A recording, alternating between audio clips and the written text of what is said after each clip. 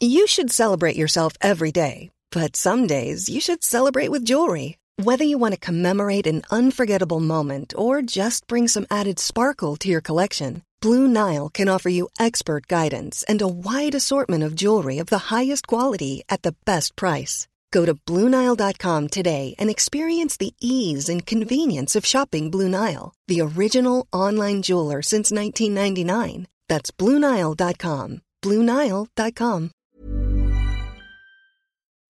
Hi everyone, welcome to Dan Snow's History Hit. Once a week, we go back into our archives and dig out an episode that those of you who've recently joined us might not have heard. And this week, it's my great pleasure to bring you the one and only Victor Gregg. He comes on this podcast a fair bit. He is now into his third century on planet Earth. We had a special podcast a year and a half ago to celebrate his 100th birthday.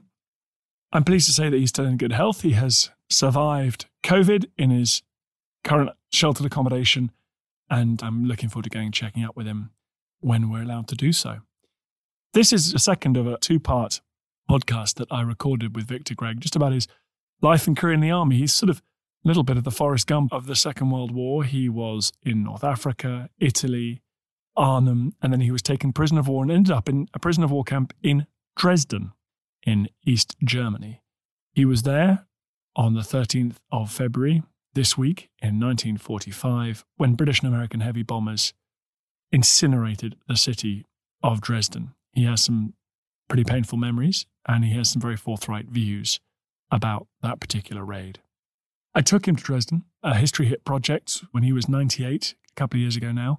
We returned to Dresden, and you can watch that documentary on History Hit TV. Very emotionally met up with other survivors of the Dresden raid, a German lady in particular who had a huge impact on him, who was a child at the time of the bombing. You can go and watch that on historyhit.tv. It's the new history channel that we've launched, hundreds of hours of history documentaries and all of the back episodes of this podcast there to be listened to. For a small subscription, you get to join and help us create a completely new history channel for proper history fans. We've also got a live tour this autumn. Please come and check it out. Go to historyhit.com/tour to get your tickets. It'd be great to have you along in the flesh, share a beer and a laugh and some talks about history. In the meantime, everyone, enjoy this episode. It picks up kind of halfway through his wartime experience with the one and only Victor Gregg.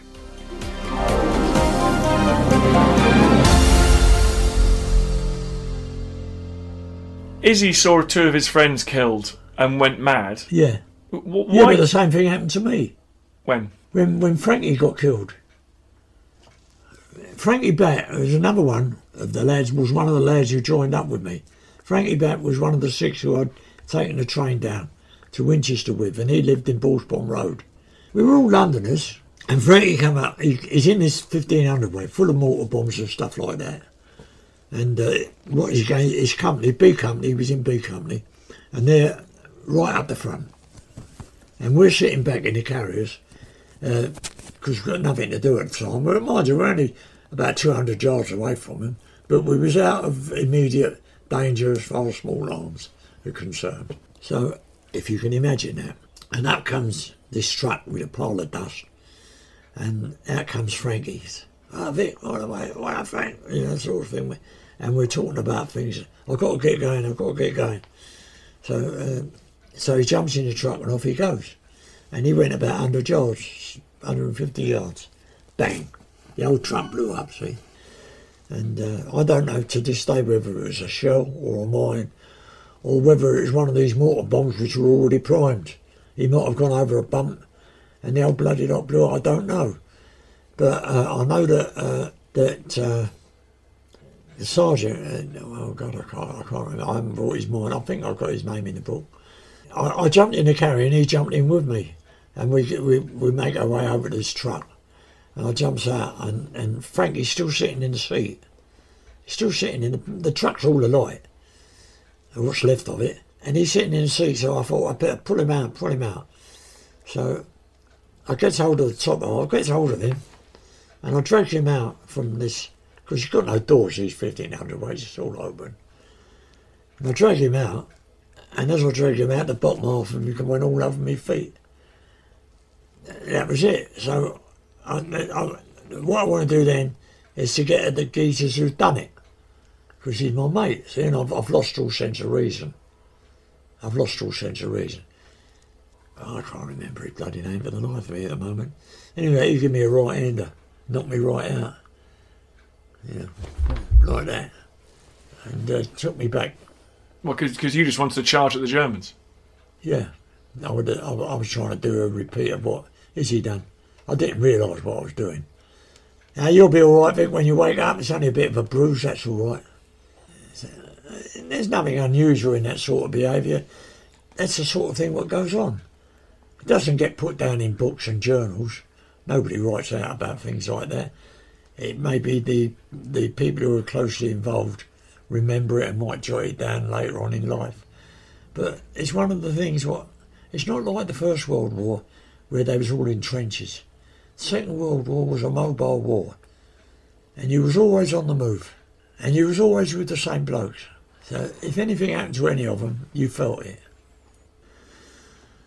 And I 5 years I had of that, and then I went in the paratroops, didn't I? I could look on anybody being dead and look at a dead body and say, "Oh, hard luck, mate," you know. But you say in the book you can never cleanse your mind of the horror. How do you live with it? It's not with you all the time, not a horror, because it's taken another form. The form it took, but it wasn't that. But I don't think that affected me all that much.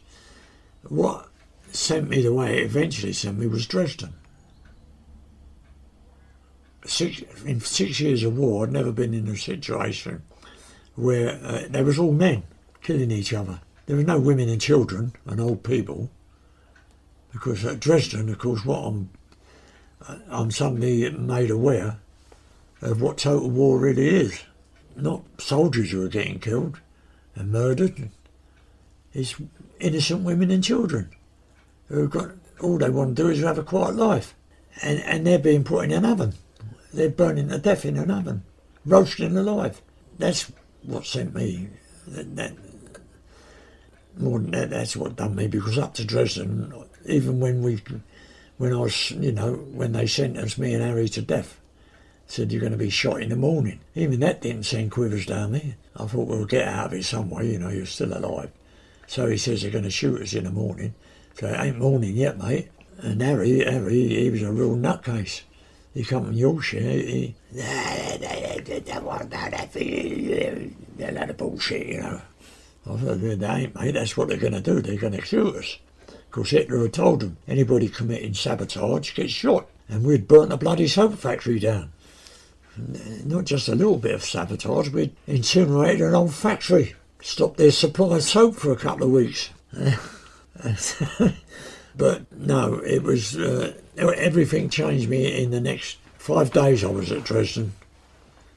The first 24 hours was in the bombing, and then in the aftermath, when I was on this clearing up business with this nutcase of a German who was in charge of his local fire brigade or whatever it was.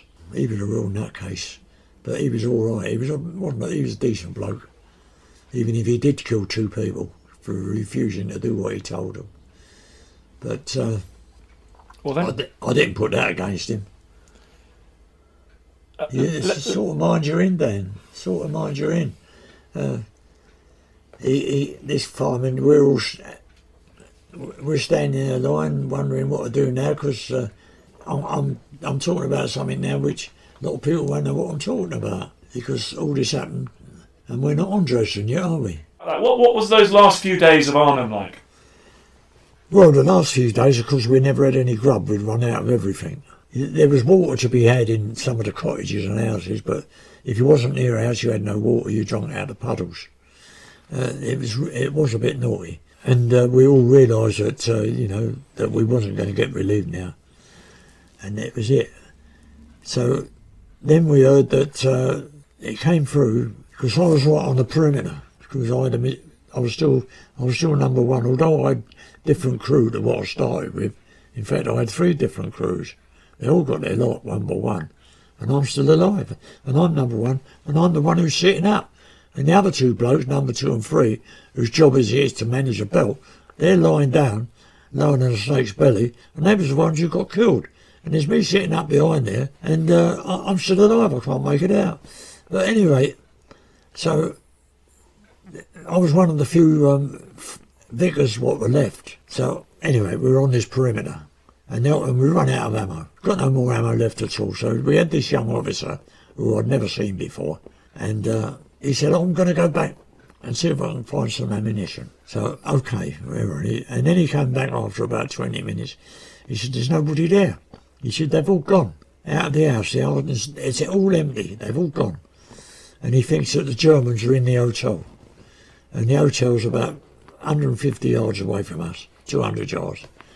And we're further to the east. So, well, what we're going to do then? Well, take the bolt out of the gun and dismantle it and sling it all over the place, and we'll try and make our way out somehow if we can. Did you feel that you'd been abandoned? Eh? Did you feel you'd been abandoned? No, I was a regular soldier. I knew jolly well that if you're on the perimeter, you're there to enable the other blokes to get away. No, I might have only been about 25, but I was educated in that sense. I knew exactly what was happening. But at the same time, I also knew that having a Vickers machine gun, you're not going to go charging. They're not going to send you charging over to capture some point, because you can't do it carrying 50 pounds worth of Vickers machine gun with another 10 feet of belt dangling. You just can't run. So now your job is to stop there, keep that gun on its tripod, and if anything comes near, let them have it. See? But there you are, we run out of ammo completely. There was nothing there. The lads had none left in their rifles. Well, I think there was only 4 of us actually. 4 of us. Oh, no, 4 or 5 anyway. So, right, what we're going to do, we're trying to get to Amsterdam. Which direction is that? Oh, that's north. Okay, we go north. Which is north? Well, it ain't near the river, and it ain't that way, so it's got to be that way. So, in ones and twos, we disappear. And they found us 2 days later. They found us absolutely starving, lying in a ditch. Come, Tommy, come. Gregg is 30. Come. So that was it. We were captured and stuck on a train and go to this transit camp where to keep order. They had hoses which were fixed into the cesspots. See, and if you got a bit unruly, they'd switch the hoses on and you get plastered with your own shit. So that is as good as method of any of keeping the unruly crowds in order. So from there we went to 4B, and it was in 4B that I realised I was never going to get out of 4B. It's too big. So I volunteered for the work camp, and that's where I ended up, at Niedersedlitz. We haven't reached there yet. That's I haven't even been to Italy yet. That's all right. We can talk about Dresden. Go on. Well, as you know, I mean, I tried to escape twice from this prisoner of war camp where I got captured after Arnhem, and the bloke who was in charge of this little work camp, he was an old German matlow sailor in the German Navy, and he had a little goatee beard. He was all right. It wasn't bad. He was all right. So he says that he had to punish me for trying to escape. So what he done, he got one of his blokes to go down he went down to the village at Niedersedlitz and got me a pair of wooden clogs with a sole about that thick, about 2 inches thick. See? So what's these for? They'll be all right for you because you're going to get a job at a soap factory, and it's 6 kilometres away and you've got to walk it. And this is in February when the snow's that deep, see? And it's coming down, the flakes come down like big soup plates, not like this little stuff we have over here. This is real snow coming down, you know, in Bavaria. So you work at the soap factory until they decide they don't want you anymore. Then you come back. So off I go, I've got a march. There was nobody over me. He just told me which way to go, and that's when I went. Because they used to send us out on little jobs, 2 or 3 of us. Sometimes there'd be nobody in charge of us. We just had this big sign on the back, Kriegsgefangene, KG, and that would be it. Because there was you couldn't get away. You just couldn't get away. You never had any grub. It was middle of winter. And then you burnt the factory down. Well, our job The job they put us on, because it was a soap factory, they never had any fat, no oil, and all they had was pumice powder, which, as you know, blocks of pumice powder, that's what they scrape the deck with in the Navy, to get the deck white.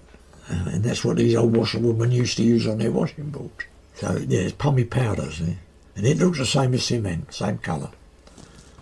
And our job was to shovel this pumice powder into these whacking great wheelbarrows, push it along up the slope, into the mouth of this big revolving mixer. That was our job. So a couple of days doing that. And then he said to me, Harry, we noticed these Italians who were over the other side of the building, which wasn't very wide, about 20 feet, and they've got this big pile of cement, what they're using to build this wall with. So Harry says, Vic, he said, I'll tell you what, we put 2 barrel loads of cement in instead of the pumice powder. So I didn't think, I thought, well, you know, it's a bit of a laugh, we'd do that. Yeah, of course, yeah, let's have a go. Teach the bastards, you know. That's what we did. And there was nothing technical about this soap factory. It was all done. The bloke who was in charge used to rub the stuff together with his hands, and when he thought it was the right consistency, the machine would stop out and he would unload it onto these big trays, which is like a lot of indents in it, and then another bloke would go with a broom and sweep it all level, and that's how it was. They were cakes, you see, and then it'd go in the oven. But it was all watery. He couldn't understand it. Why it was watery and it wasn't like whatever, why it wasn't thickening. So he said, we've put too much water in, we'll leave it till the morning and the water will drain away, it'll be all right. Halfway through that night I realised what was going to happen. It occurred to me. Sure enough, we get up there the next morning, start work, I'm there at 6 o'clock on time, and he's got this whacking great big wood lever, the governor, and tied to the end of it is a bit of rope, which at the top in the roof is fixed to another sort of a starter motor. See? He pulls down the thing, and the starter, and nothing happens. We hear the starter motor go off, but nothing's happening. The machinery, the lights haven't come on, nothing.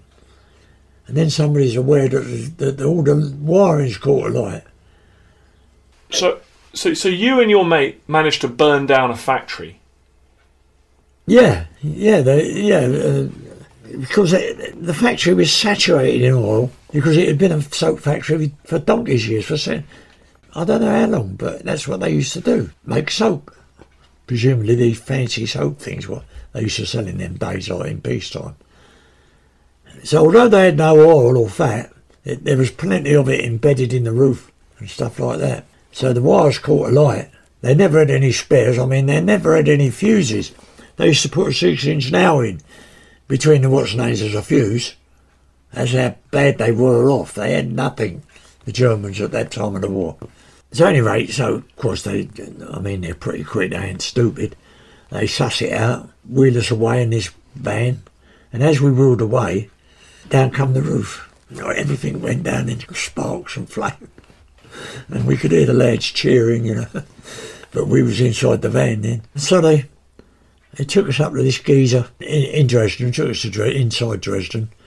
And he comes in and we're sitting at this posh table in this big posh hall. It was like a big hall in a council chamber, you know. And he comes in, he's got black coat, silver buttons, he's got insignia, he's got red hair, swastikas here, he's got the lot. And he's rattling through what we've done, and telling us that we've committed sabotage, and he's going to send us to another place. So Harry said, sort of thing, well, where's that then, mate? So he said, you go there and you'll be shot tomorrow morning for sabotage. Oh, so... And Harry's taking the mickey out of him, telling him he can't understand him, and he's talking like Rick, like he's trained at Oxford, and where he'd been, or either Oxford or Cambridge, because there's quite a lot of Germans, educated Germans who had been to Britain. And Harry's telling him that he can't understand him, and I'm kicking Harry under the table, because I can feel the floor moving. But apparently Harry is quite immune to all this. And how did you escape from that? Well, we goes in this big place which was full of people of different nationalities, all unwashed, stinking like hell. Absolutely jam-packed with them, about 300 or 400 of them in this place, and it had a sort of a roof which come like a cupola, glass. So it's crowded. So anyway, we you know, a couple of big blokes like me and Harry, we were big in them days, you know. We were full of it, you know, fully trained. So we're kicking and shoving our way through, get a place by the wall, sit down, see. And Harry said, I'm going to have a walk round, Vic, he says, and well, they didn't call me Vic, they called me Mac, because everybody called me Mac, because my name was Gregg, a Gregor. See, the army, that is the army, see. So he comes back with a couple of Americans. They're waiting to be shot for looting. And they said, there's no need to worry, because they take out 30 every morning, and that's the last you see of them. But there's about 400 of us in here, and if they do it properly and we're at the back of the queue, the war will be over by then. That was the general idea, see, so that cheered us up, although I didn't think much of it. I thought we saw, they're going to shoot us, they're going to shoot us. But anyway, you don't let it get you down to that extent. You're not worried about it all that much. So we refused the first lot of grub would come in because it was horrible and we wasn't all that hungry, not at that point. And then about 9:30 it's dark, and we hear the Flieger alarm go off, see? Air raid alarm. So nobody's worried because they think we hear it every night. And so they think it's either going to be, say, Chemnitz, Leipzig, anywhere, see? All about 60 or 70 miles away. But it wasn't, because we saw all these streamers coming down through this glass roof. So that was it. So that after a quarter of an hour, and when the mosquitoes had left and the bombers come over, and a load of these incendiaries come down through the cupola and killed everybody underneath, caught them all alight, and you couldn't put it out because you just couldn't put them out. They were all burnt alive. And then after about another quarter of an hour, this bloody great bomb landed outside the building and blew the building to bits. So there's only half the building standing, and the roof was dangling like that. And I got blown right over the other side of the room, covered in masonry and dirt and dust. And then I suppose I've always thought it must have been seconds, under a minute when I came to. That's what I've always thought. And then I managed to open my eyes. And then I made my way back as far as I could to where Harry was. You couldn't recognise anything. And he was still against his little bit of wall. There was a doornail, a blast, and there's nothing left inside him. All the blood had come out of every aperture in his body. So I covered him up with his, like, he had a coat, and I covered that over him. And then I hear all this creaking going on, and I get outside. You're listening to Dan Snow's History. I'm talking to World War II veteran Victor Gregg. More after this.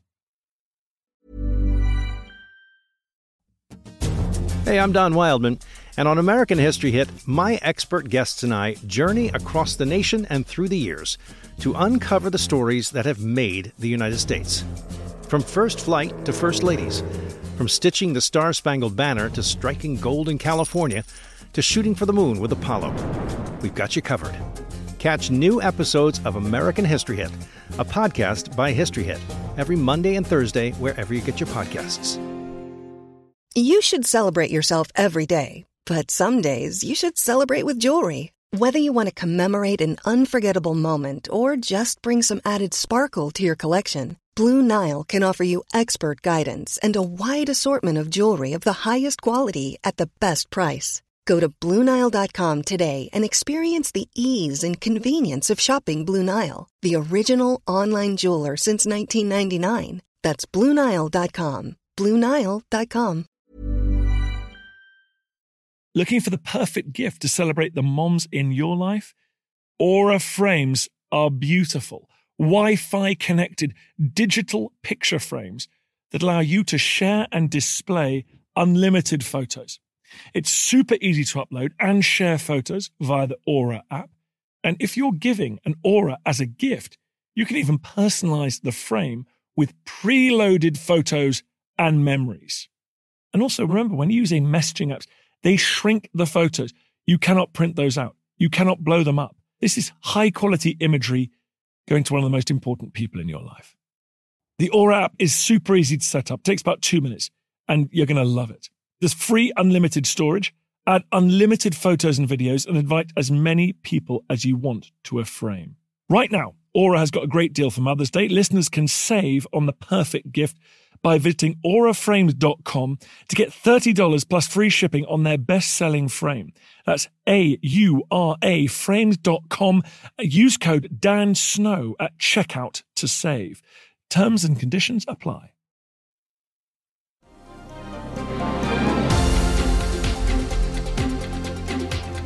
And what was it like outside in the firestorm? Well, there wasn't many blokes that got outside. There was only about 30 of us. And so we're standing outside, but it was like a bonfire. We'd come out of this building and everything's alight outside. There's still a lot of these incendiaries. Incendiaries are still coming down. And they're alight as they're coming down. You're in a forest of fire and it's beginning to get warm. Not really unbearably hot yet at the moment, but it's getting warm and everything's alight all around you. So the impression you get, first of all, is that there's nowhere to go. You can't get out. What's going to happen, see? But in these circumstances, there's always somebody who will lead off. Always. Without fail. So some geezer, whoever it was, had managed to walk in some particular direction, and we all followed him. And eventually, and I was lucky because I had these wooden clogs on, which enabled me to walk over all the fire stuff, what was on the ground. And a lot of the blokes didn't have that. They couldn't make it. They were just hopping from one part of the land to another. Anyway, we get out eventually, and we land in this place where must have been a sort of a park or a little something. There's grass there anyway, which was still grass. It hadn't burnt out yet. So we take a shelter. Well, it's not take a shelter. There's no fire around, you see, and the bombs have stopped. By then the raid was over. And then after a time, we see this group of Germans coming up, and they was pushing this big cart, and they all had helmets on, except one bloke, and he had a cap on. And I thought, well, he's in charge, and he was.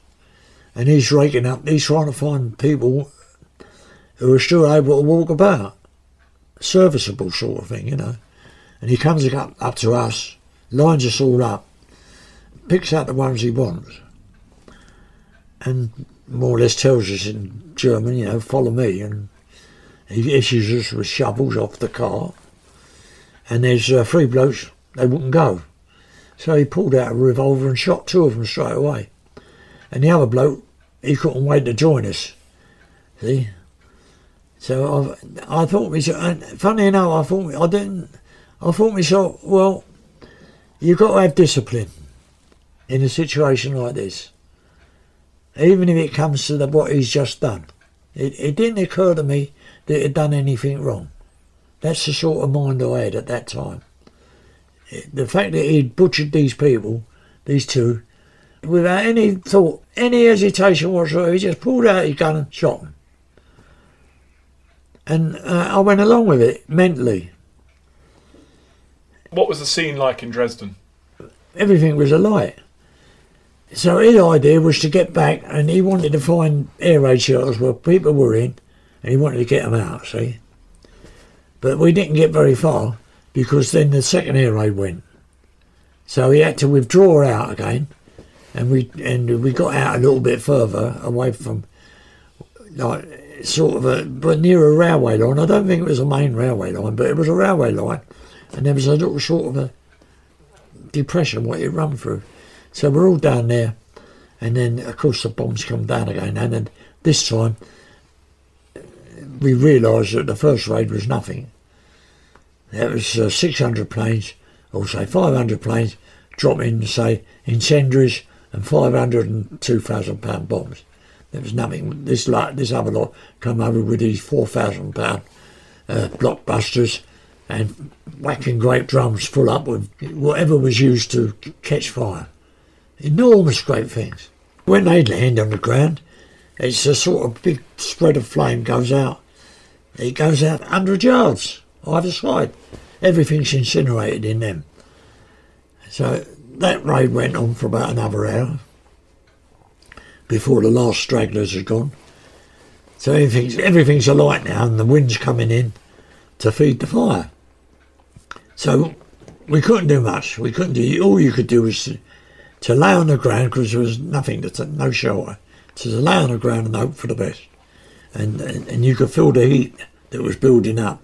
Although we were about 150 yards away from the nearest buildings, it wasn't outside of Dresden, but it was a sort of a place which was open, and everything was alight, everything. And then you got all this wind starts coming in to feed the fire. It was about 3 o'clock in the morning, I think, when he decides that he's going to have another try to get inside this place. So he lines us all up again, and in we go. And we're still going there, and it's daybreak, and he's still at it, and we ain't found anywhere we can get in. But we got to a point where we couldn't go no further. No, you can't breathe, and then this wind is, you've got to hold on to something, because if you didn't hold on to anything, or have anything to hold on to, mainly we held on to each other. But if you lost contact and you didn't have the strength to fight it, then you just get whisked away.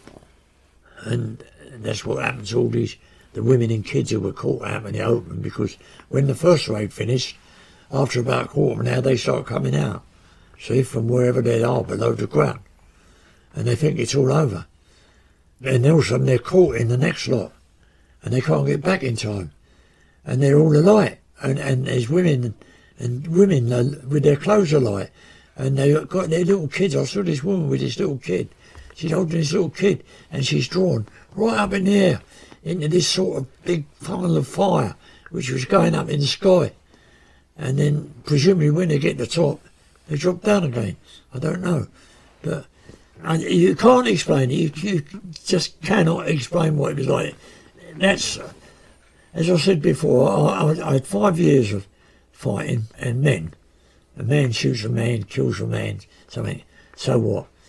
But if you ever come into contact, once you come into contact with that sort of total war aspect, where innocent people, innocent women and children, and when I come home, of course, and I really made me feel his fault about who I thought was responsible, because I always thought that we was the good guys, and we was going to save Europe from all the horrible things that Hitler and his mates were doing, and then we finished up being worse than they were, committing genocide. There was no other word for it. It was unnecessary. I just felt ashamed of being British. And of course I took the amount of stick I took for that. If I'd been any weaker of mind, it'd have probably been a bit unbearable. But I've got enough strength in my own feelings to say, well, I was there and I saw it, and I know what I'm talking about. And they can make all the excuses under the sun, and I'll never forgive them, never, for what happened. And it wasn't only Dresden; they still carried on doing it after that, and they was doing it before, the carpet bombing. They started it off at Hamburg, and it was successful, and they built on it. In the book, you say it's very disturbing when you say what you witnessed. So after Dresden, you escaped. You saw the Red Army, and then what the Red Army were doing to the Germans. It was terrible. Well, there again, I'd got away. I couldn't go west. Impossible to get through. So you could hear all the firing going on. So I thought, well, that's all right. I'll go east, and I managed to get over the Elbe without any trouble. And I thought that was a bit of luck. Nobody stopped me. And I'm scrounging food off all these refugees who were coming from the east.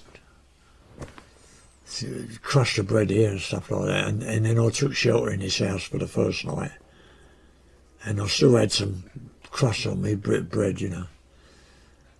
And I've got this German coat on, and I've got a pair of German boots on, like these clogs.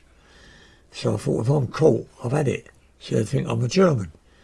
But I was so tired, and I was so bloody hungry, and I saw these blokes coming through the bushes, so I went up forward with my hands up sort of thing, and I thought, well, it's either this way or the other.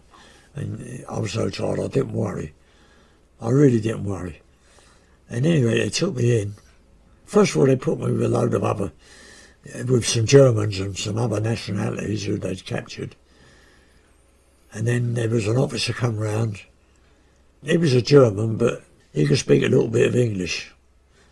And that was a Frenchman, I think, who come round first. But then a German come round who could speak English. So he said, well, he said, you don't need to stop with this lot. He said, you can sit up in the lorry with the other lads, not with the other Germans who were going forwards. I said, well, the next morning they couldn't start the bloody thing up. It was a Chevrolet, it was, something they got off the Americans. And I knew all about Chevrolets because I'd had them in the LRDG. And so, and they're just about to put a horse on the front to put it slightly up. So I lifted up the bonnet, I got a bit of paper, a bit of rag, and I pulled out all the leads, I wiped them all dry, I unclipped the distributor cap, dried that off, because they're all covered in mist. Put it back, and they give it a little shove. They never had any battery, that had long gone. And they give it a little shove, and off it went. So after that, I was like sliced bread. You know, anything went wrong with the car, with the lorry, Victor, come. So sort of thing in Russian, you know. So I was all right. What were the Russians like to the German civilians? Well, no, it's all according. If they put up resistance, they'd shoot them. But if they didn't put up any resistance, they just passed them. They didn't stop. There's thousands of them, these Russians. Thousands of them. All the people, the Russians behind, apparently, what I learned, didn't have any weapons at all. They picked up their weapons off the lads who got killed in the front. You couldn't stop them. There was too many of them. And they just went on and on and on, because they were the lower lot who were going to capture Berlin from the south. But they were a terrible lot. The bloke in charge apparently had a very bad reputation. Were they brutal? Brutal. Well, no, not to me they wasn't, but they were very primitive, put it that way. Personally, I mean, the way they treated me, once they found out that I could start their cars and I wasn't any menace, one of them gave me a balalaika, which didn't last very long, it's true. But no. They fed me, I was with them all the time. Luckily enough, they didn't get engaged in any battles, because all the Germans were on the run by then. If they wasn't, they were bloody nutcases. Until we got to this river. I was with them about 6 weeks, and we got to this river, and just before we got to the river, we was in Leipzig. We got to Leipzig, and it was in Leipzig that we had this little radio. Somebody had a radio, because by that time I'd discovered some other blokes, like English blokes, and that's when Churchill gave his talk about the war being over at last. You saw so many terrible things during the war. How have you managed to go through the rest of your life without letting that just drag you down? Well, I haven't, have I? I haven't let it drag me down. What it's done is ruined the life of a lot of other people. Is that what it turned me into was some sort of a monster. I've calmed down now, but it turned me into a person who could quite easily go in and start fighting with people and things like that. And then the next day I'm wondering what I've done. And sort of a Jekyll and Hyde sort of person. I had no respect for any authority whatsoever. I've gone through life and like a bomb waiting to ignite. I had a row with the first wife, Frida. We'd had a row, we'd had words over something I'd done. And I went out, it was about 11 o'clock, raining. I walked down the embankment. I got up on the Waterloo Bridge, and I'm looking over the side, thinking about something, and I feel somebody's hand on my shoulder, and without a second thought, I pulled my other hand round, And I nearly pushed him in the river over the parapet. And then I realised it was a copper. It was a policeman. And so I pulled him back in quick. And so I said to him after he recovered, I said, I suppose you're going to send me in the nick now? No, he said, that's all right, boy. He says, I've got an idea what's happened to you. So I got away with that. I never heard any more about that. But I nearly threw him in the river. I was quite powerful at the time. I could do things like that. I ruined the life of my first wife. We were married for 22 years. And in the end we got divorced. And Bet saved my life, more or less. She's although I don't think she realised what was the matter with me. And I wrote a book, and because of the book, I met this lady who was the secretary of the Dresden Trust. And through that, the lad in charge of the cathedral at Coventry, I forget what he's called now, that he wanted me to go up there and give a talk on the February the 14th when they had the memorial service for Dresden, Coventry Cathedral, because they're tagged together, see? So I goes up there, this was about, 3 years ago. And I goes up there and I said, what I've got to do then? He said, well, I want you to go up in the pulpit, he says, and just talk to these people about what it was like at Dresden. And the cathedral's full up to the brim. So I goes up in the pulpit and I'm looking around at all these people. I haven't got a clue what I'm going to say, because it's all ad hoc. So I start nattering away, talking about it. And then I thought to myself, I've had enough now. I've been talking for about 20 minutes. I ain't got a clue what I've been talking about. So then all this is deathly quiet. Then all of a sudden somebody at the back started clapping. And they all started clapping.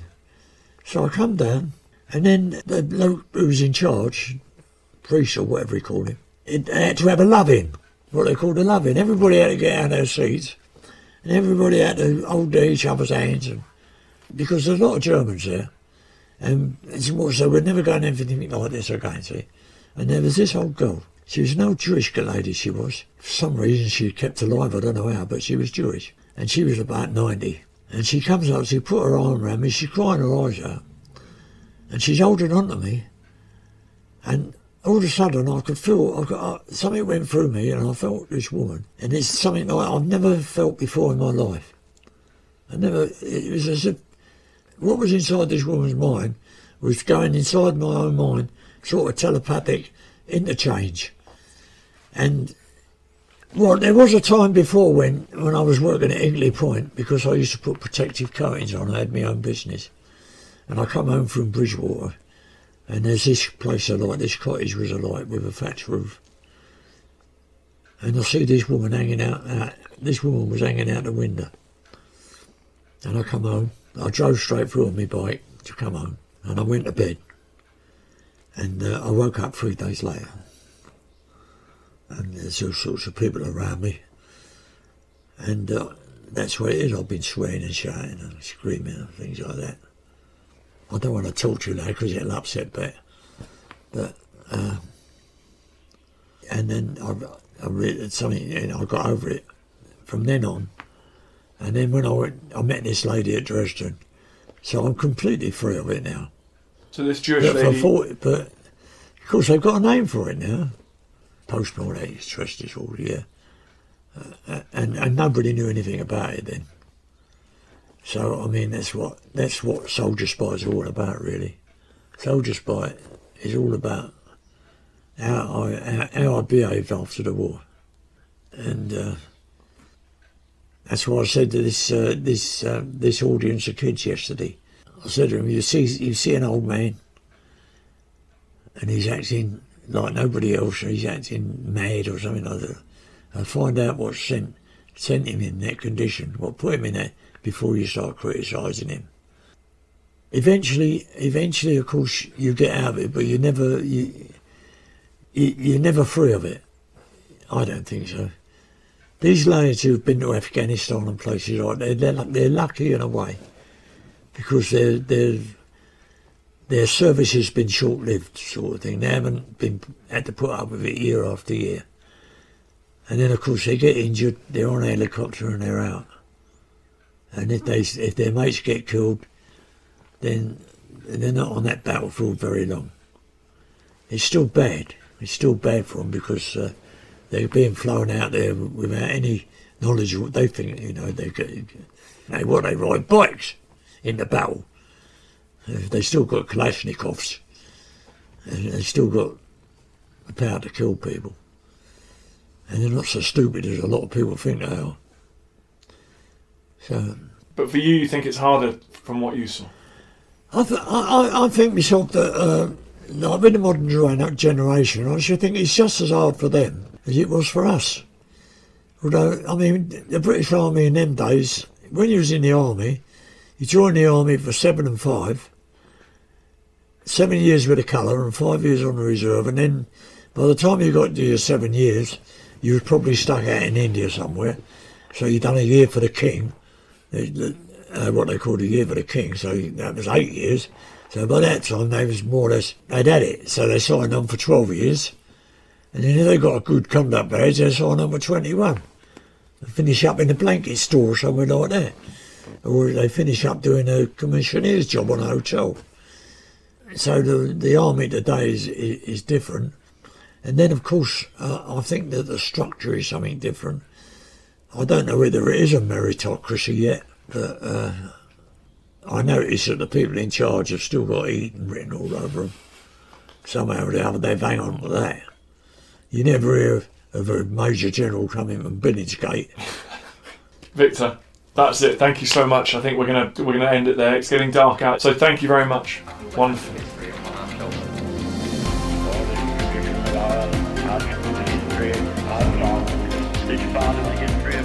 Hi everyone, thanks for reaching the end of this podcast. Most of you are probably asleep, so I'm talking to your snoring forms, but anyone who's awake, it would be great if you could do me a quick favour, head over to wherever you get your podcasts and rate it 5 stars, and then leave a nice glowing review. It makes a huge difference for some reason to how these podcasts do. Madness, I know, but them's the rules. Then we go further up the charts, more people listen to us, and everything will be awesome. So thank you so much. Now sleep well.